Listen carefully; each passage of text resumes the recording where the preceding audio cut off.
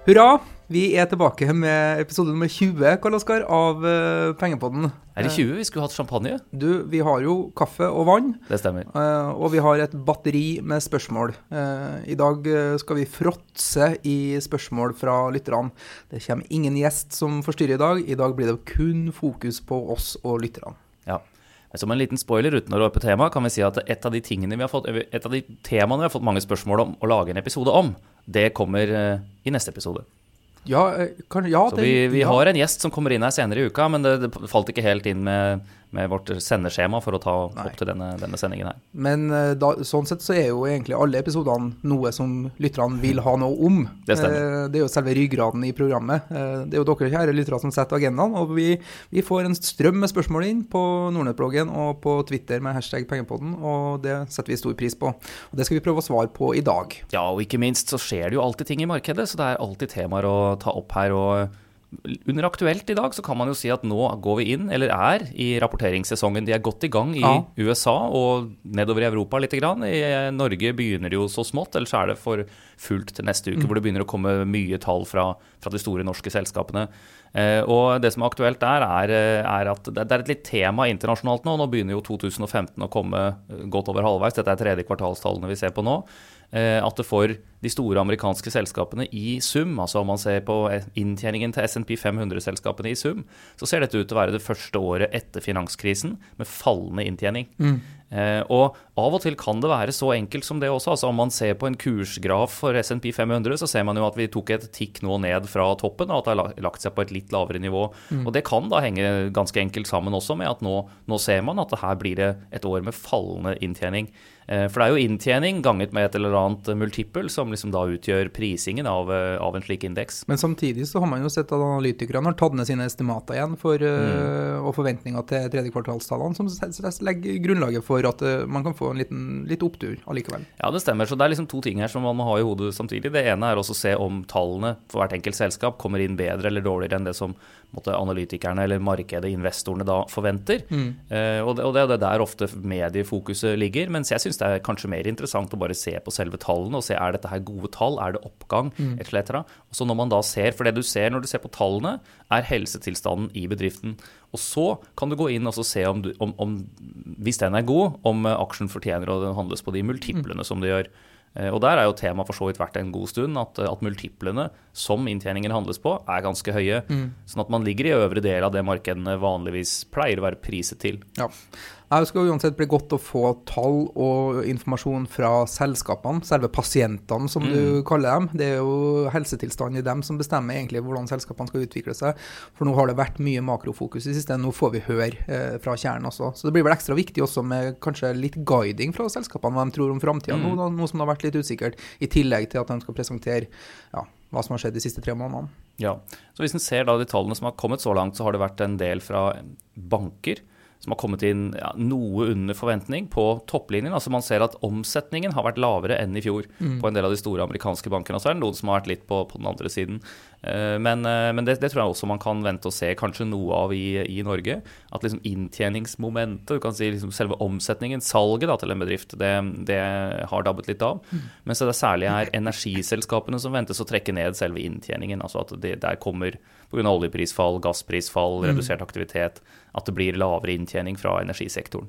Hvordan oppfører du deg selv i en sånn resultatsesong nå? Det blir liksom å stå opp til julaften hver dag, Karl Oskar, og i dag så skal vi jo åpne de her pakkene, og du inn på Newsweb og sjekke detaljene, eller prøver du liksom bare å skumme og få det store bildet? Ja, det kommer jo litt an på hvilke hatt man har på seg.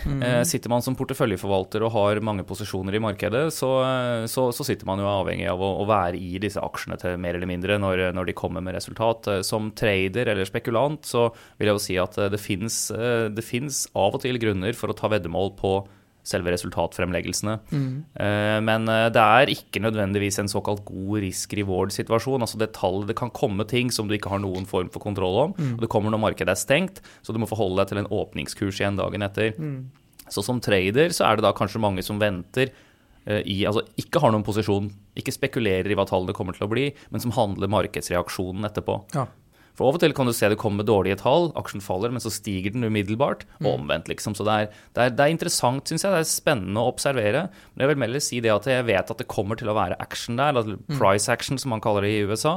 Det kommer til å være fokus og momentum, så det er interessante posisjoner å handle, men ikke nødvendigvis å spekulere i på forkant.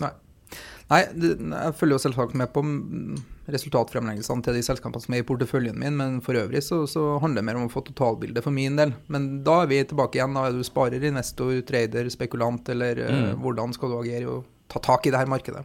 Ja, så for min del så tar jeg jo og stort sett gjør investorbiten gjennom fond, ikke sant? Og da, gjennom at man da velger ut hvilke sektorer man skal være i, og når man skal være i markedet, etc. i fond, så jeg har ikke bygd opp noen stor, bred aksjeportefølje, rett og slett fordi jeg har hatt som kunder mange fondsforvaltere, og vet at det i seg selv er en fulltidsjobb, eller kan være en interessant hobby om man har muligheten til det, men jeg har da valgt å kjøre mer sektor- og fondsveddemål på det, og av og til noen enkelte aksjer. Men det er jo ingen fasit på det her, man må finne de klærne og skoene som passer seg selv. Ja. Over til neste, så hadde jeg tenkt å gratulere deg. Forrige uke så i Pengepodden så grabba du en liten pris av Nobelprisen. Du var jo... Ja, det stemmer det. Ja, denne uka så er du høyt opp på lista over Twitter-eliten i Norge. Du ble kåret til den 4. mest influential Twitter-personen i Finansavisen på lørdag. Ja, det stemmer det. Og for øvrig, jeg var jo kjapt ute da med å markedsføre Nordnet-bloggen, fordi både Peter Warren, som har vært i Pengepodden, og Rikard Paulsen, som også har vært i Pengepodden, og du, og faktisk undertegnende også, er jo på denne topp 10-lista, så Pengepodden må jo sies å være også da en av Norges mest markante skikkelser innen finans har begynt å bli, i og med at vi har liker å ta i litt da, men nesten halvparten av plassene på denne topp 10-lista. På toppen så lå jo Erika Blomgren, så vi får intervjue henne også i Pengepodden en dag, da kanskje, så får vi dekt hele spektret her. Det hadde vært morsomt, faktisk. Ja. Ellers så har vi også fått litt morsomme henvendelser på Twitter. Det var her forleden, i forrige uke var det vel, så var det noen som, hva heter den for noe? Christian Furu, som har suttet på... Jeg skulle til å si gutterom her, men det er ikke sikkert, men han har i alle fall laget en Pengepodden-poster. Ja. Og det er jo It's a first time for everything, Karl Oskar. Er det første gang du får en poster laget av deg? Som kanskje henger på, jeg skulle til å si, gutterom og jenterom. Jeg vet ikke om det henger på så mange gutte- og jenterom, jeg tror ikke det, men jeg tror vel faktisk at det har ikke vært noe poster tidligere, selv om det har vært mye rart gjennom årene. Så innen jul så kommer den posteren til å tapetsere alle ungdomsrom og økonomistudenter sine rom. Du tror ikke at vi helt er der ennå? Jeg skal aldri si aldri. Nei. Selv så hadde jeg jo posters var veldig fotballdominert. Jeg hadde jo mest posters på 80-tallet. Ja, jeg hadde Kiss-plakater. Ja, jeg skulle til å spørre deg, hadde du posters av Hermod Skånland, eller Ronald Reagan, eller? Det var noe Kiss, og så var det Woss på Iron Maiden, vel, på veggen. Ja, så jeg var litt på det der, men ellers så var det var ikke noe Gekko, nei. Jeg kunne egentlig lite om... Og det er noe jeg tenker på av og til nå også. Altså jeg kom fra landet, ikke sant? Begynte på Handelshøyskolen BI denne gangen her, på Sivøk-studiet. Jeg husker også det siste året så hadde jeg fått av faren min årsabonnement på Dagens Næringsliv, og jeg leste det, men jeg skjønte jo ingenting. Nei. Og jeg hadde finans på skolen, og liksom fikk all grunnutdanningen. Men fra det til å forstå hva som egentlig skjer i økonomien og markedet, det var et sprang, altså. Da må man høre på Pengepodden. Definitivt. Sånn som det er først i ettertid at jeg liksom har fått med meg at det egentlig var bankkrise i 1991. Det var da jeg begynte, ikke sant? Går du på videregående litt ut på bygda, så får du ikke med deg at det er bankkrise, altså. Rett og slett. Nei, bor du i Trondheim og ikke er så interessert, så får du heller ikke med. Du merker bare at du får ikke like ofte nye fotballsko som før. Men du tenker ikke så mye over det utover det, liksom. Nei, så det man burde gjort var jo å skrape sammen alt som fantes av penger og kjøpt en bygård. Du fikk jo noen av de, man kunne få det i Oslo hvis du ville overta gjelda. Absolutt. Men vi går videre i programmet. Takker Christian Furu for hans posters. Det var veldig morsomt. Og som sagt, vi går videre. Første spørsmål på agendaen i dag har vi fått på Facebook, og det har vi fått fra han godeste Jørn Hauge. og han skriver da at han ønsker en liten diskusjon rundt Fibonacci og harmonic pattern-strategier, teknisk analyse av abonnement, eventuelt andre verktøy som finnes på nett. Det finnes jo et vell av abonnementstjenester som man kan gå etter. Det er et jungel av ulike abonnementer man kan tegne seg for å få førsteklasses informasjon, skrive en førsteklasses da i gåsetegn. Hvem er det som melker investorer, hvem er det liksom som har noe å by på ut der, ligger det vel litt igjen mellom linjene. Og akkurat det der, det er jo mye rart ut der som forsøker å lure en godtroende spekulant eller investor til å bite på. Ja. Fordi hittil i mitt liv så har jeg jo til gode å treffe så veldig mange som bare er interessert i å gi meg en vinnerformel for hvordan man skal lykkes på børsen. Sånne som har lyst til liksom, nei, men nå har jeg funnet verdens beste strategi, den er ufeilbar, men du skal få den til meg. For nesten ingenting, bare betale litt. De her som gir bort penger, og de som rett og slett er så gamle, de finnes rett og slett ikke, altså. Nei, dette er et godt spørsmål, og jeg skal bryte det ned i litt to ting. Det ene er at han spør spesifikt om Fibonacci og harmonic pattern-strategien. Man kan si at det er eksempler på noe av det som enkelte ser på innenfor teknisk analyse, og som det jo da finnes organisasjoner, selskaper som det går an å abonnere på nyhetsbrev innenfor de tingene her. Det jeg må si, og som for så vidt henger på dette her med øvrige abonnementer av den type, det er at det kan gi verdifull informasjon, men jeg tror nok også det er riktig det som du sier, at du kan ikke blindt handle på noe slikt og tro at det vil være nøkkelen til suksess. Men jeg vil også si i dems forsvar at det ikke nødvendigvis er meningen heller, men at dette her skal gi økt innsikt og forståelse, og hvis man skjønner, og det tror jeg er viktig at man forstår hva er dette her, hva er det man egentlig ser på, så kan dette her gi innspill. For meg så er dette ting som kan være interessant å se på, ikke minst for å få se hva andre kikker på, hva som kan være temaer i markedet, og fordi enkelte av disse tingene her gir en helt annen dimensjon enn det som du vanligvis vil se omtalt i media. Og rett og slett fordi at her er det på en måte nerder da, som sitter og ser på helt spesielle ting, og som kan fange opp ting i markedet som ikke nødvendigvis følges av veldig mange andre. Så må det sies når det gjelder spesifikt, sånn som Fibonacci er noe jeg bruker selv av og til.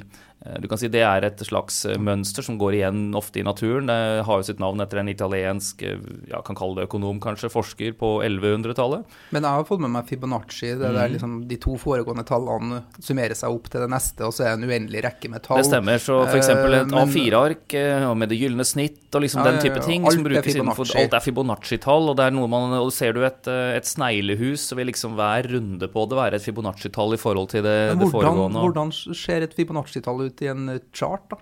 Jo, det du ofte ser på der sånn er jo på korreksjoner. Så hvis det har vært et drag opp i en aksje, la oss si liksom den har gått fra 100 til 120 da, og så begynner å toppe ut, så kan du si at da har du straks to tall å forholde deg til. Du har der hvor den startet draget, og så der hvor den sluttet draget, altså 100 og 120. Og den mest vanlige størrelsen på en korreksjon er eksempelvis da 50%. Så da vil du si at faller aksjen til 110 og begynner å ta imot der, så har den da falt og funnet støtte ved et Fibonacci-tall. Så liksom det er det man ofte kan bruke det til. Så du kan si jeg ser på Fibonacci-tallene typisk når sånt skjer, for å se hvor kan man finne støtte-motstandsnivåer. Så ser jeg det sammen med andre, hvis det for eksempel da ved det nivået også har gått store volum, hvor den har hatt kanskje en liten pause der, så er det noe som ytterligere gir støtte til at det nivået kan være interessant for å se på. Så det kan brukes til å identifisere gode risk-reward-situasjoner. Når det gjelder harmonic pattern-strategien, så er det noe jeg ikke har sett fryktelig mye på, men jeg kikket litt på det i forbindelse med at du fikk det spørsmålet her. Det går jo mye på dette her med å identifisere formasjoner, altså. Det er teknisk analyse, det altså. Ja, det er teknisk analyseformasjoner, og det kan være interessant, men som sagt, det er ikke noe fasit, og jeg synes man skal bruke det som deler av sin input, hvis man klarer å se det der. Derfor kan man vite at ja, det er mange som handler på triangler, på hode-skulder-formasjoner, på trange konsolideringsformasjoner med et breakout på, eller en trading range. Det er slike ting som er viktige å vite, men skal man gjøre det enkelt, og si som en amerikansk trader, som for så vidt var en av de som lagde videoblogger for en stund tilbake, lik det jeg gjør en gang i uken, men som nå har blitt betalbar, da, det som heter Brian Shannon i Alpha Trends. Han sier jo, hans liksom slagord only price pays. Så det liksom kun prisbevegelsen som viktig.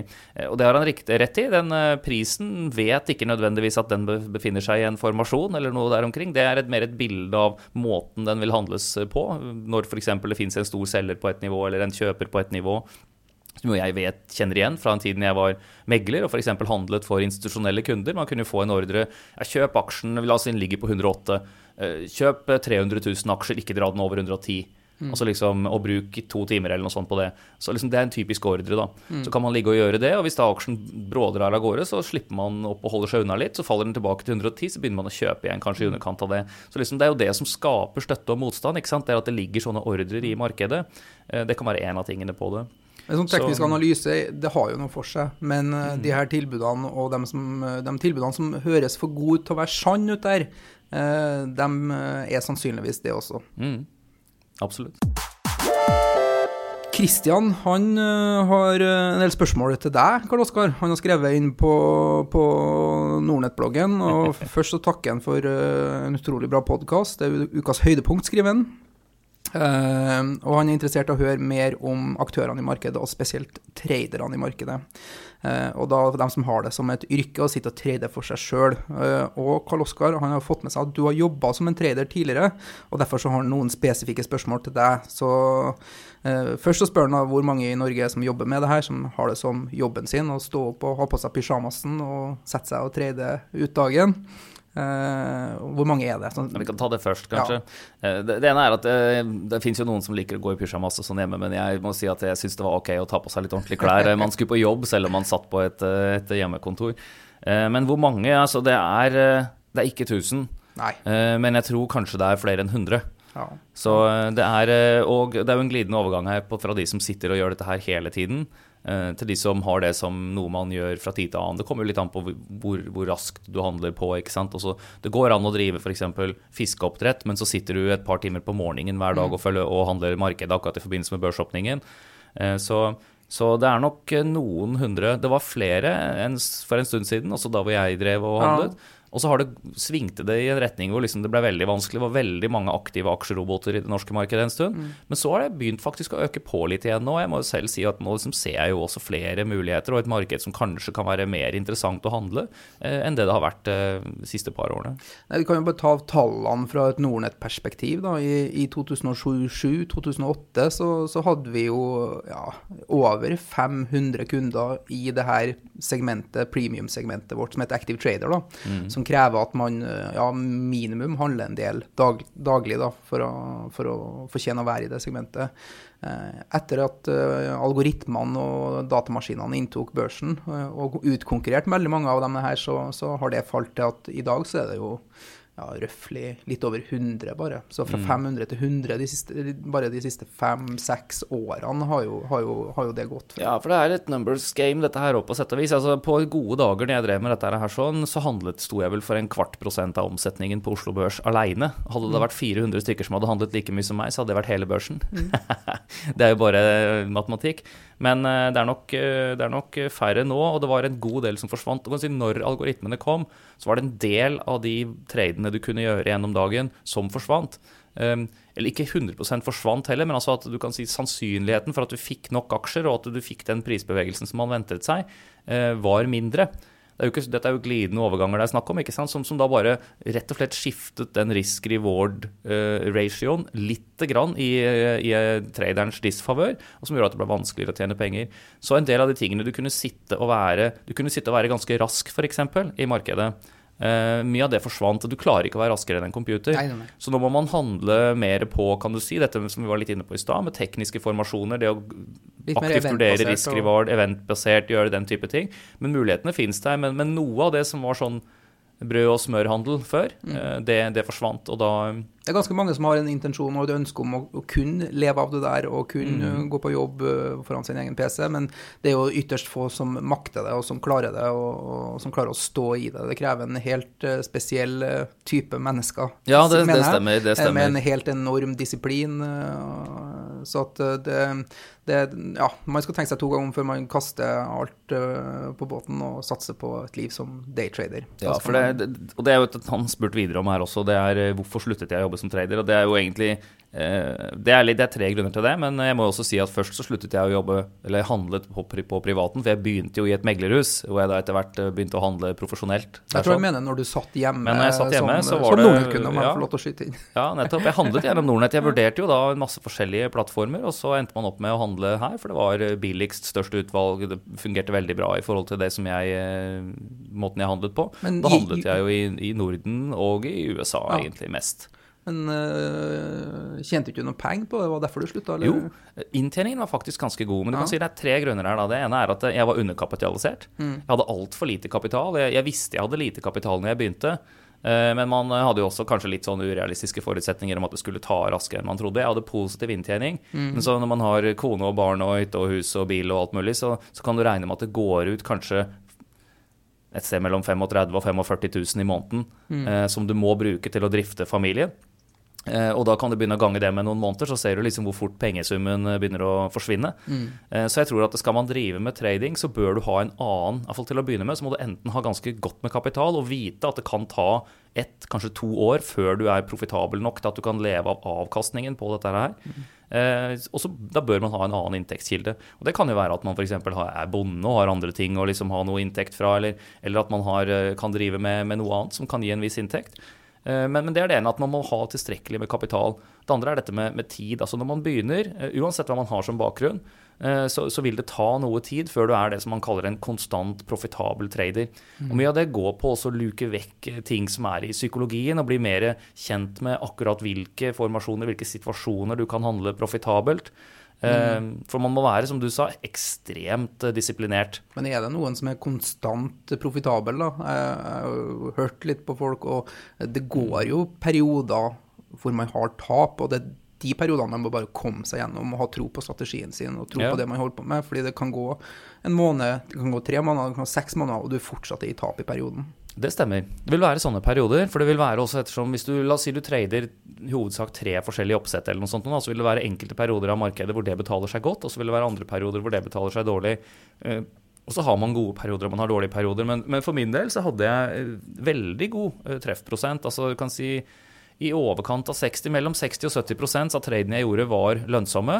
Jeg hadde noen av de modellene jeg handlet som var mer sånn kvantitativt baserte modeller, som når de først ga signaler, hadde nesten 80% profitable trades, og da resten egentlig money management. Da må du prøve å ri vinnere lenge nok, og ha korte stopper, ikke sant, på de som du går i tap på. Og så går det på å styre hvor mye man legger inn i hver enkelt post og den type ting.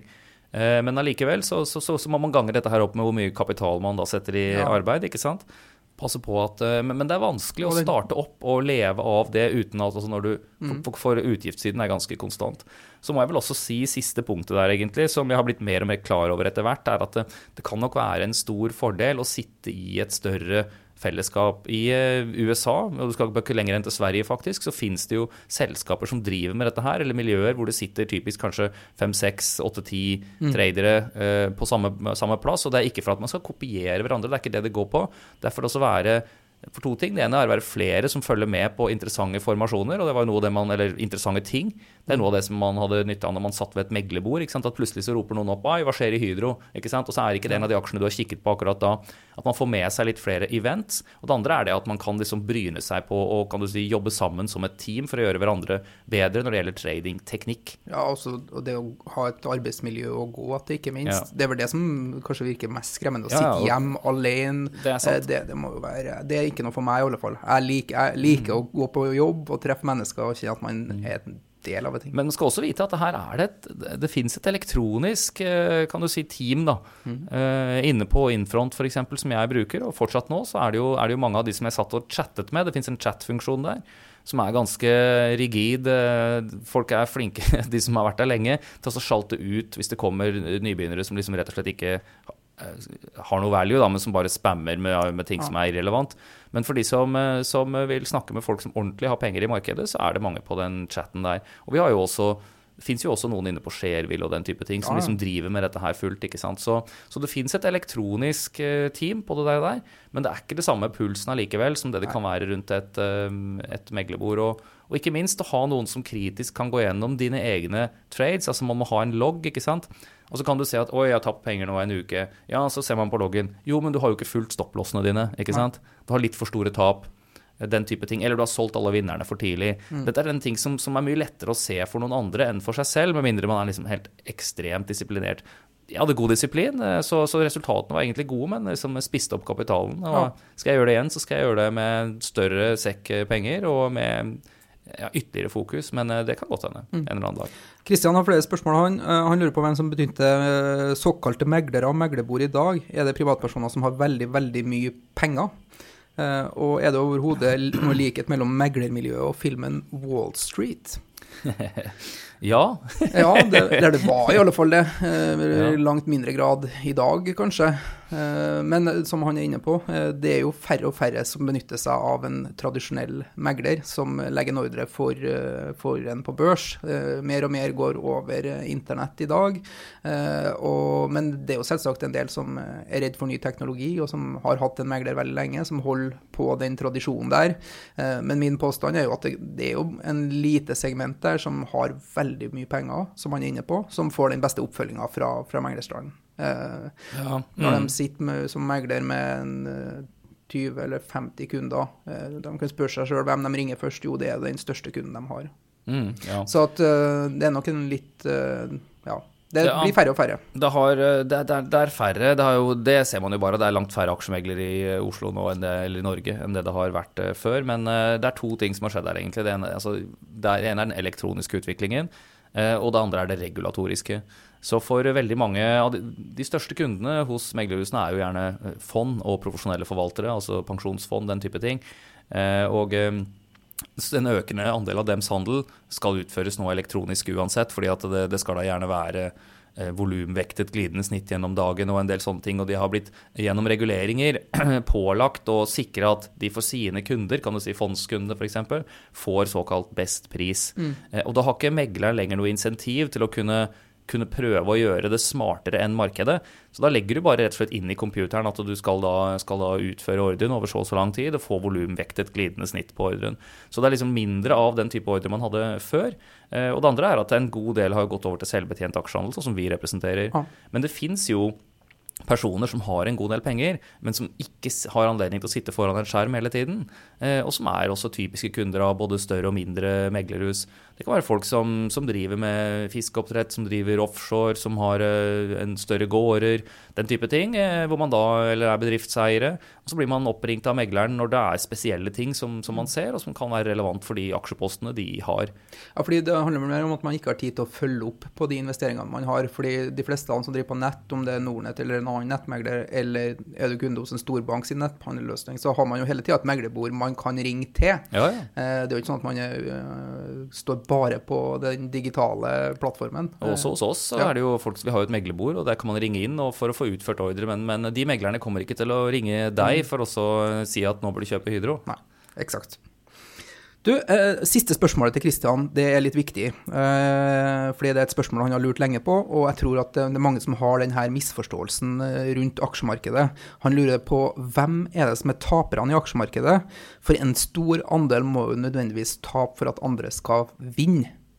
Og det her jo en av en slags grunnleggende misforståelse om aksjemarkedet. Fordi det trenger ikke å være tapere i aksjemarkedet.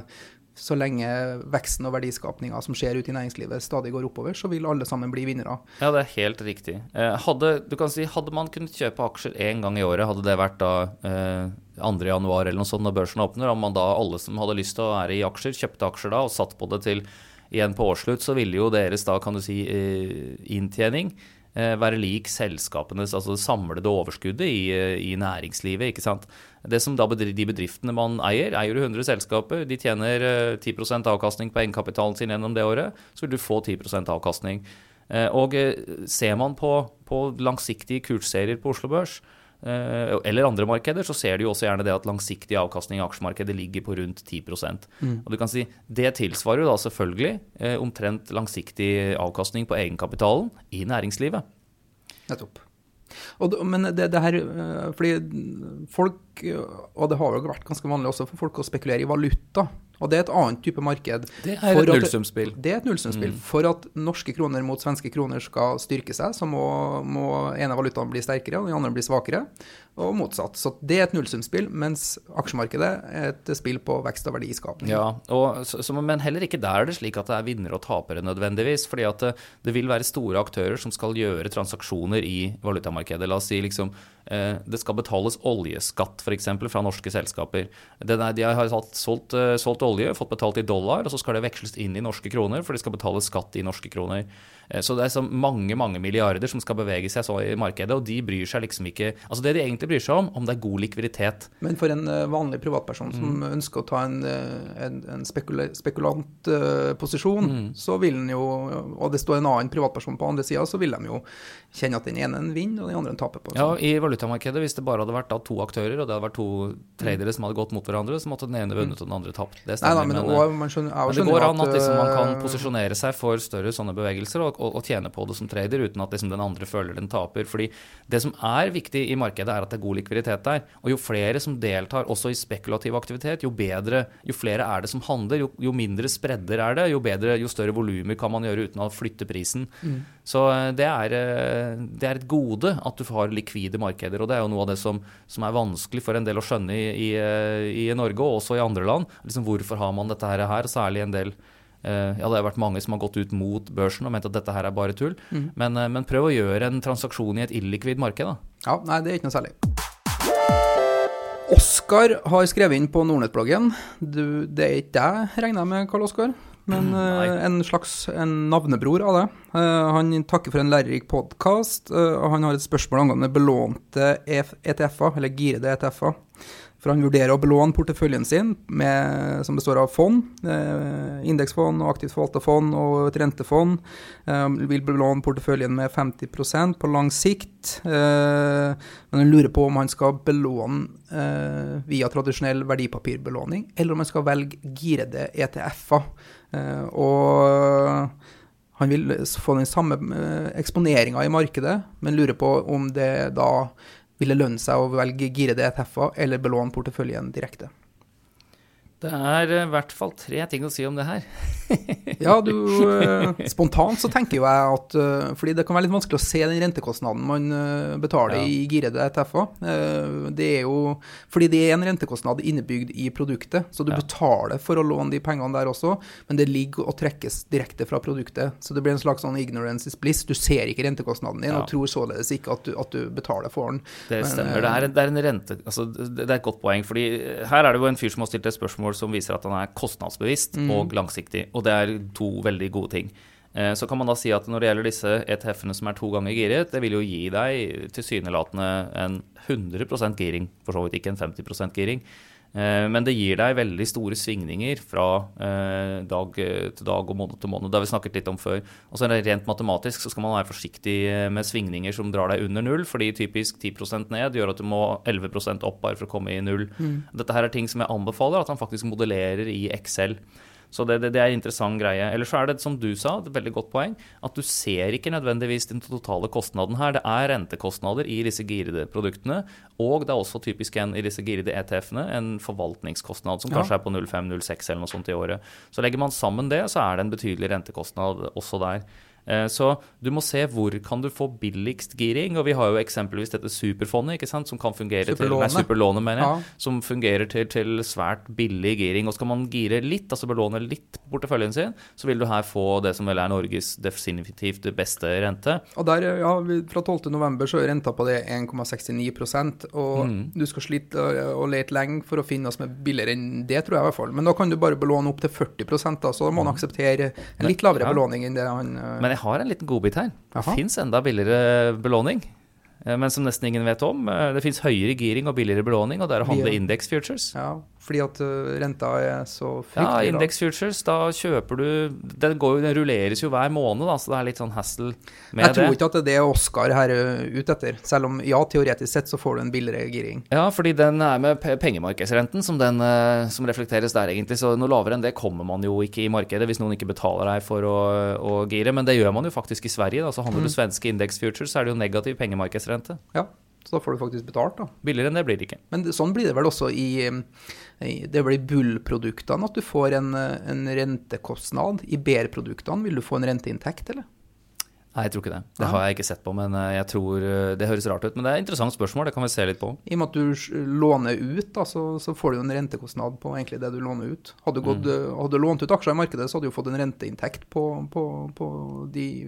Ja, men de handler derivater, disse fondene, så de har kostnader. Men du skal ikke se bort ifra at det finnes ETF-er hvor BR-produktene får renteinntekt. Det er jeg nok ganske sikker på at det finnes varianter av ut i markedet. Ja, og det jo også sånn at indeksfond og også de kan ha inntekter av porteføljen gjennom å låne ut penger til shortsalg og den type ting, så det øker fondets inntekter, det stemmer. Nå skal vi over til det som nordmenns favorittspare- og investeringsobjekt. Drømmen til alle nordmenn jo å eie sin egen bolig, og således så får vi jo en del spørsmål om det. Og eie egen bolig for å bo jo kjempebra, og det har også vært en historisk veldig bra avkastning på det. Og vi har fått spørsmål fra Håvard, og jeg tror kanskje at det han samme Oskar, som vi fikk spørsmål av tidligere i programmet. Så vi har fått noe via kundeservice, og fra Erik RH. Jeg tror at vi bare starter litt på toppen. Fra Håvard lurer på da, hva lønner seg? Skal han betale ned gjeld, avdrag på boliglån, eller skal han putte pengene i fond? Hva risiko med det? For han har ferdig å spare på BSU, så det ikke noe alternativ. Og hvor mye skal man eventuelt betale lånet da, før man begynner å putte i aksjemarkedet? Ja, det et godt spørsmål, og her må jeg jo si at det jo en problemstilling jeg har tenkt på flere ganger selv, og benyttet meg av, så du kan si at det i Norge, sånn som systemet her nå, så får man svært billig finansiering gjennom å låne på bolig, særlig hvis du kommer et godt stykke ned på belåningsgraden. Da kan du si, du under liksom 60%, under 50% av boligens verdi, så vil bankene gi deg veldig god rente. Og du kan si at om du da betaler liksom, la oss si et sted mellom 2 og 3% rente på den kapitalen, så begynner det å bli såpass lavt at man kan vurdere å gå inn på andre plasseringer med det. Altså aksjemarkedet vil du over tid få et sted mellom 8 og 12% i, gode år mye mer, og det finnes også rentefond som gir deg høyere avkastning enn det du da har som finansieringskostnad.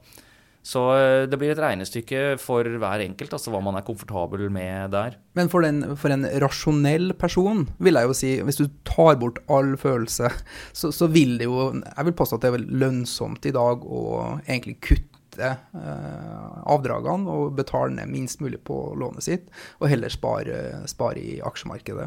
Ja, fordi du sitter jo på boligen din, så du vil eventuelt være med på den prisstigningen som her, så at det jo den kostnaden for lånet ditt da, som gjerne på 2,25%, 2,3%. Før skatt, ikke sant? Ja, så at det den renta der som da alternativet ditt, så får du en bedre rente enn 2,25, 2,3%, avhengig av litt hva du har i boliglånet ditt, så vil det jo lønne seg å spare i aksjemarkedet. Aksjemarkedet skal gi 7-8%, så at den lånerenta i dag jo fryktelig lav, og mens aksjemarkedets avkastning mye høyere. Men det finnes en risiko for at, selvfølgelig at du får en korreksjon, og at det får et fall, men mitt tips vil anbefale å heller putte pengene inn i aksjemarkedet, la dem stå der og spare jevnlig helt til man føler at det et riktig tidspunkt, så kan man ta ut den klumpen der, og så putte den i boliglånet sitt. Fordi man jo ikke pliktig til å spare, liksom, nei, men spare aksjer ut året, og så tar jeg og putter det i boliglånet. Man kan ha en lang tidshorisont på det, og ettersom hvis renta går opp da, blir det renta en 5-6% igjen, så kan man jo veksle tilbake og begynne å betale boliglån. Og så kan man jo, hvis det et dårlig tidspunkt å selge aksjefondene sine på, så må man tillate seg å la dem stå et par-tre år til, og så kan man putte det i boliglånet sitt. Så, sånn rent rasjonelt, så mener jeg at det vil lønne seg å betale minst mulig på boliglånet sitt, og mest mulig sparing i aksjemarkedet med dagens lave rentenivå. Ja, jeg er enig i det. Det er rasjonelt sånn som bildet ser ut nå. Så må enhver bare sørge for at den ikke har for mye gjeld, altså. Ja. Men det er klart, sitter du med gjeld i boligen, og så har du likvide investeringer i andre siden, så, altså det vil si aksjer og fond, så tar det bare 2-3 dager å få alle de pengene ut til en veldig, veldig lav kostnad. Ikke sant? Mens sitter du med da og et overbelånt bare bolig og kjøper så en hytte til og kanskje en bolig til, hvis det da blir en nedtur i boligmarkedet, det å skal snu seg rundt og selge dette her igjen, da, da påløper det store kostnader, og du kan risikere å måtte flytte prisen en god del for å få transaksjonen gjort. Så det er mye lettere å ha de veldig likvide investeringene, og lettomsettelige, da mener jeg med det, som det er i aksjer. Så det å bruke boligen som finansieringskilde, det er et interessant tema. Å betale gjeld er jo heller aldri feil, og det er avhengig av hva du føler deg komfortabel med, men rent rasjonelt så er det i alle fall et veldig godt tidspunkt å vurdere å heller spare i aksjer enn å betale boliglån per i dag. Ja. Du, Oskar, som vi var inne på tidligere her, han er litt inne på samme tema. Boliginvestering kontra langsiktig fondssparing med for eksempel 70% belåning. Han har frigjort en del kapital og lurer litt på hva han skal gjøre videre. Boligmarkedet har gitt utrolig god avkastning historisk, men han tror dog at ingenting vokser inn i himmelen. Så han sitter med en klump penger da, 300 000 som han kan bruke til å kjøpe en utleielighet i Trondheim sentrum, eller sette 300 000 i 3-4 globale fond med samme belåningsgrad, 70%. Sparehorisont på kapitalen er 15-20 år, så et langsiktig perspektiv. Er det her en god strategi? Hva bør man tenke på? Ja, det er et interessant spørsmål. Du kan si at her har jo han skissert dette opp på en måte som er så grundig, og at han burde bare rett og slett modellere det i Excel og se litt hva det er som han vil foretrekke. Men jeg har jo sagt flere ganger også at bolig er jo noe du må betale for å eie. Det er masse kostnader å eie dette her gjennom året, mens aksjer er noe du får betalt for å eie.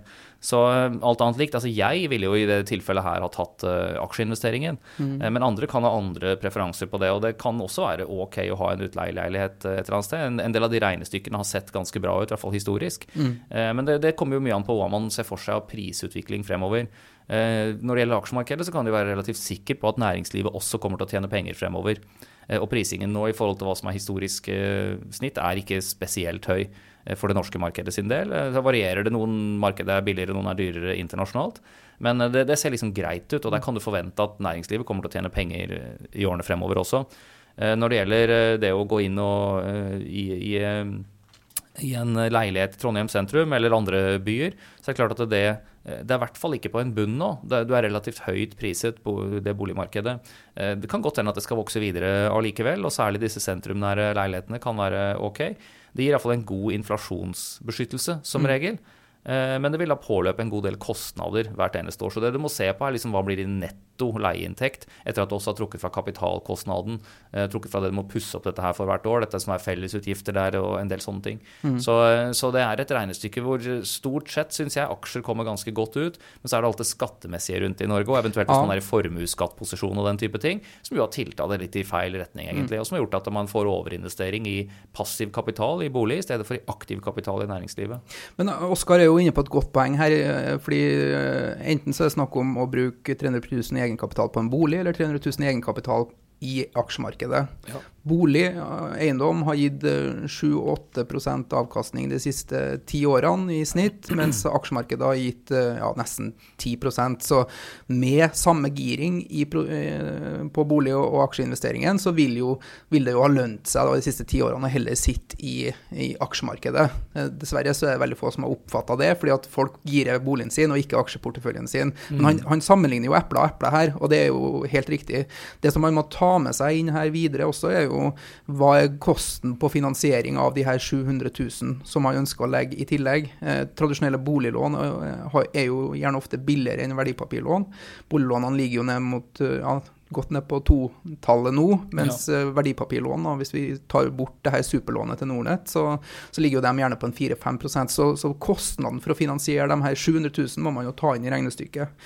Uansett hva han velger, spesielt hvis han velger aksjer, så tenker jeg at timing-elementet er jo skal man tenke litt på om man skal gå inn med 1 million i dag, eller om man skal spre den investeringen utover i tid. Man kan jo gå inn med deler av det, og så vil det jo på et eller annet tidspunkt komme en korreksjon, hvor man kan heller trykke inn gasspedalen da. Så, han spør jo også om det her avslutningsvis, siste setningen i spørsmålet her, om vi har noen tanker rundt dette generelt, det har vi snakket om nå, og hva vi tror om markedsuroen nå, snuser på en større korreksjon. Jeg vet ikke det, altså jeg må jo si at jeg var veldig bearish på sommeren her sånn, og så fikk vi jo et betydelig flush ned også, så kan man si jeg traff på det. Så har jo reaksjonen vært mer blandet nå etterpå egentlig, og vi har kommet opp på markedene teknisk sett i USA, etablert seg over 50 dagers glidende snitt igjen, noe ser litt sterkt ut, noe ser ikke så sterkt ut, men med alt annet likt så ser det jo litt bedre ut nå synes jeg enn det det gjorde for litt siden, og jeg beveger meg også for egen del, forsiktig litt innover i markedet igjen, men det er alltid greit å ha litt cash på sidelinjen for å se etter gode muligheter. Markedet er ikke i en fase nå hvor alt trender oppover, hvor vi har en veletablert stigende trend. Da skal man liksom ligge tungt giret og fullt investert, slik jeg ser det i hvert fall. Nå er vi ikke der, nå er vi i en mer utfordrende fase. Ja. Du, vi må fyre på sylinderne her. Vi har et par boligspørsmål igjen. Vi bør komme gjennom dem i dag, synes jeg. Vi har fått et spørsmål om å spare i BSU versus å putte penger i aksjer og fond. Det har vi fått. Jeg tror det er noen som har sendt inn på kundebordet, så jeg vet dessverre ikke hvem som har sendt inn, men det er et veldig aktuelt spørsmål. Jeg antar at den som har sendt inn da er under 34 år. Nå ble jo også grensa for BSU løftet fra 200 000 til 300 000 i forslaget til statsbudsjett, så det er positivt til alle dem som sparer der. Men generelt så er jo BSU for alle som er under 34 år, og som jobber og har en inntekt og betaler skatt. Det er noe av det mest lønnsomme man kan gjøre. Ja. Du setter inn 10 000 i året, eller så får du jo 20% skattefradrag på det. Så i realiteten så putter du inn 8 000, og så får du igjen 2 000, og så har du 10 000 på konto, så direkteavkastningen der. Det første året er jo helt enorm, det er jo 25-30%, i tillegg så får du gjerne en 3-4% på det, og det her er jo risikofritt, så vil jo den investeringen, ettersom den står inne, liksom få en lavere og lavere avkastning, men det tar jo tid før du spiser opp 20-30% risikofri avkastning i markedet. Så at det er skattefinansiert og subsidiert opp og i mente, så at for dem som har mulighet til å spare i BSU, og de fleste skal jo ha en ambisjon om å kjøpe seg en egen bolig, så er det bare å fylle opp det. Selv om vi driver i aksjemarkedet og synes at det er flott at folk vil spare der, så er jo det der en gullkalv som folk bare må nødt til å fylle opp. Så. Ja, jeg er enig i det. Så det er bare å kjøre på med BSU. Men når man har fylt opp den kvoten, så kan man jo se sammen etter andre alternativer. Jeg ser han har listet opp en del ting han har her, og det er jo ikke mye aksjer der, vil jeg si. Nei, jeg tror det er et annet spørsmål. Det siste spørsmålet på boligtemaet. Det er fra Erik R.H., og han studerer og åpenbart veldig flink til å spare og putte penger unna, fordi han har en ganske fin portefølje ved siden av her, men målet hans er samtidig også da å gå direkte inn i boligmarkedet når han er ferdig studert, så han ønsker vel vårt syn på porteføljen sin, og han har en BSU da, som han har 170 000 i, som han fyller opp hver januar. Han har en smart kapitalkonto, som er et slags fastrenteinnskudd til Sparebank1, tror jeg, som gir veldig lav rente, jeg tror det er på 1,5%. Han har en egen konto med bonus på 105 000, som han sparer penger han får fra lånekassen. Så har han noe fond i Odin, kombinasjonsfond. Så han har jo, hvis du summerer opp det her, så har han jo 750 000 roughly, som bør være tilstrekkelig da, for å kunne dekke bankens egenkapitalkrav på 15%. Men han tar jo ikke all verdens risiko her, men det skal han kanskje ikke ta, eller hvis han har et par år igjen av studiene og skal... Ja, hvis han har kort tidshorisont, så er dette her en veldig grei fordeling, også med ganske konservativ. Altså, fonden hans heter jo konservativ til og med, så det er klart at dette er forsiktig fond, dette er liksom ting som ligner mer på porteføljen til min bestemor enn til en student, egentlig. Men det er klart, hvis en da ser for seg boligkjøp nær fremtid, så er det der den type fond man skal ha pengene. Det som bekymrer meg litt er jo at den BSU-en vil jo ha en bra rente på. Den smart kapitalkonto, 1,5% rente i dagens marked når du har en inflasjon på 3,1%, og du har en prisstigning som er i boligmarkedet også, som er langt høyere. Så at den reelle kjøpekraften, når man har så lav avkastning, vil jo tape seg. Så at... Og han har en såpass solid portefølje, så jeg ville kunne ha vurdert, hvis jeg har vært han da, tiltan til en litt større aksjeeksponering. Men det er samtidig penger som man må nødt til å ha tålmodighet til å kunne la stå lenger enn 2 år også, hvis det kommer en korreksjon, som ikke da blir en del av det boligkjøpet om 2 år, for eksempel. Ja, det finnes jo også rentefond som kan være aktuelle innenfor en sånn horisont, eller kombinasjonsfond, og her må man bare si at når man ser på å gå inn i fond med så kort horisont også, så pass på kostnadsstrukturen i disse fondene, sånn at man kjøper fond som du ikke betaler for mye for å sitte i. Da tror jeg vi er ferdig med bolig for i dag, og da har vi en ting igjen på agendaen, Karl Oskar. Ja. Det er vår kjære... 1 krone spart? Ja, det stemmer. I dag så har vi valgt ut et knippe, eller aller først så må vi jo ta Adrian Rabben sin 1 krone spart. Han anbefaler folk å høre på Pengepodden for basic innføring i aksjemarkedet og handel med verdipapirer, i stedet for å ta dyre kurs. Og det kan vi vel være helt enig i. Ja, det er 1 krone spart der, altså. Litt for sent, sier han også. Da har been there. Ok. Men vi har jo 2 kroner spart fra henholdsvis Olav Martin og Martin Nygård, og det har et sånt bank-, finans-, forsikringstema. Olav Martin skriver at det er mange kroner spart på å forhandle med forskjellige forsikringsselskaper. Martin Nygård har ringt banken sin i dag og minner dem på at renten på boliglånet burde settes ned, og da fikk han 9.600 kroner spart. Ja. Så innenfor bank og finans- og forsikringsbransjen så er det mye å hente på å være på banken sin og utnytte forbrukermakta si. Ja, definitivt. Altså, man må ta en runde i hvert fall en gang i året og se over sine bank- og forsikringsforbindelser og se om det å ta en telefon, rett og slett. Det vil man som regel ikke tape noe på i det hele tatt, men det kan være en god sjanse for at man kan få bedre betingelser. Og jeg synes jo også at folk bør kanskje se over det man har av andre abonnementer, alt ifra strøm, som jo noen nesten er villig til å gi deg gratis nå, til alle mulige andre abonnementer som trekkes hver eneste måned også, og se om liksom, er dette noe jeg har bruk for? Finnes det andre varianter? Finnes det en konkurrent som gir 3 måneder gratis, for eksempel, og liksom den type ting, og gjerne med da 12 måneders binding. Men rullerer man dette her en gang i året, så kan det være penger å spare på det. Ja. Oppskriften er jo egentlig ganske enkel også. Orienter deg litt i markedet, kjøp siste utgave av dine penger, eller gå inn på finansportalen.no, se hvilke banker som tilbyr de beste lånebetingelsene, de beste forsikringstjenestene og så videre. Velg deg ut en par-tre av de bankene, ta kontakt med dem og si hva du ønsker et tilbud på. Da får du ofte tilbud tilbake. Gå gjennom de tilbudene, og så tar du gjerne de 2 beste. Og så setter du dem opp mot hverandre. Gå tilbake til den første og si at du har fått et tilbud som er bedre enn en annen plass. Få et nytt tilbud og så videre. Og denne ballen kan du spille pingpong litt med. Ja. Og til slutt så vil du ha et langt bedre tilbud. Og det kan du til og med ta tilbake til den banken som du har lånet ditt eller forsikringsproduktene dine i dag, og så spiller du dem opp mot det til slutt. Og det er utrolig hvor langt de kan strekke seg i forhold til å beholde deg som kunde. Ja. Så at, her er mange kroner spart, og jeg kan kjenne at jeg blir litt frustrert av og til for at folk er for dårlige på akkurat det der. Ja. Vi er flinke på det når vi skal kjøpe elektronikk på henholdsvis ekspert og elkjøp, men når det kommer til bank, forsikring og finansprodukter, så er vi ikke noe flinke til å utnytte forbrukermakta vår. Så takk, Ola Martin og Martin, det her er en hjertesak for meg. Så det eneste måten at dette markedet kan bli bedre for den private forbruker, er hvis folk begynner å bruke forbrukermakta si. For bankene vil ikke sette ned prisene sine før de får krevende kunder som krever det. Nei, det stemmer det. Altså, det er et kjent uttrykk som jeg har hørt mange ganger, som er liksom spør ikke, får ikke. Nei, det verste du kan få er et nei også. Ja. Så ja, bruk forbrukermakta di, og det tror jeg er en fin måte å avslutte Pengepodden episode 20 på. Et slags lite jubileum for oss, Karl Oskar. Det stemmer. Takk for oss. Ha det! Penger, penger, penger, penger, penger, penger, penger, penger, penger, penger.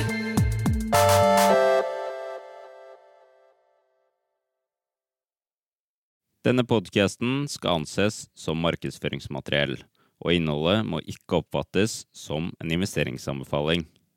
Podcasten er kun ment til inspirasjon og informasjonsformål.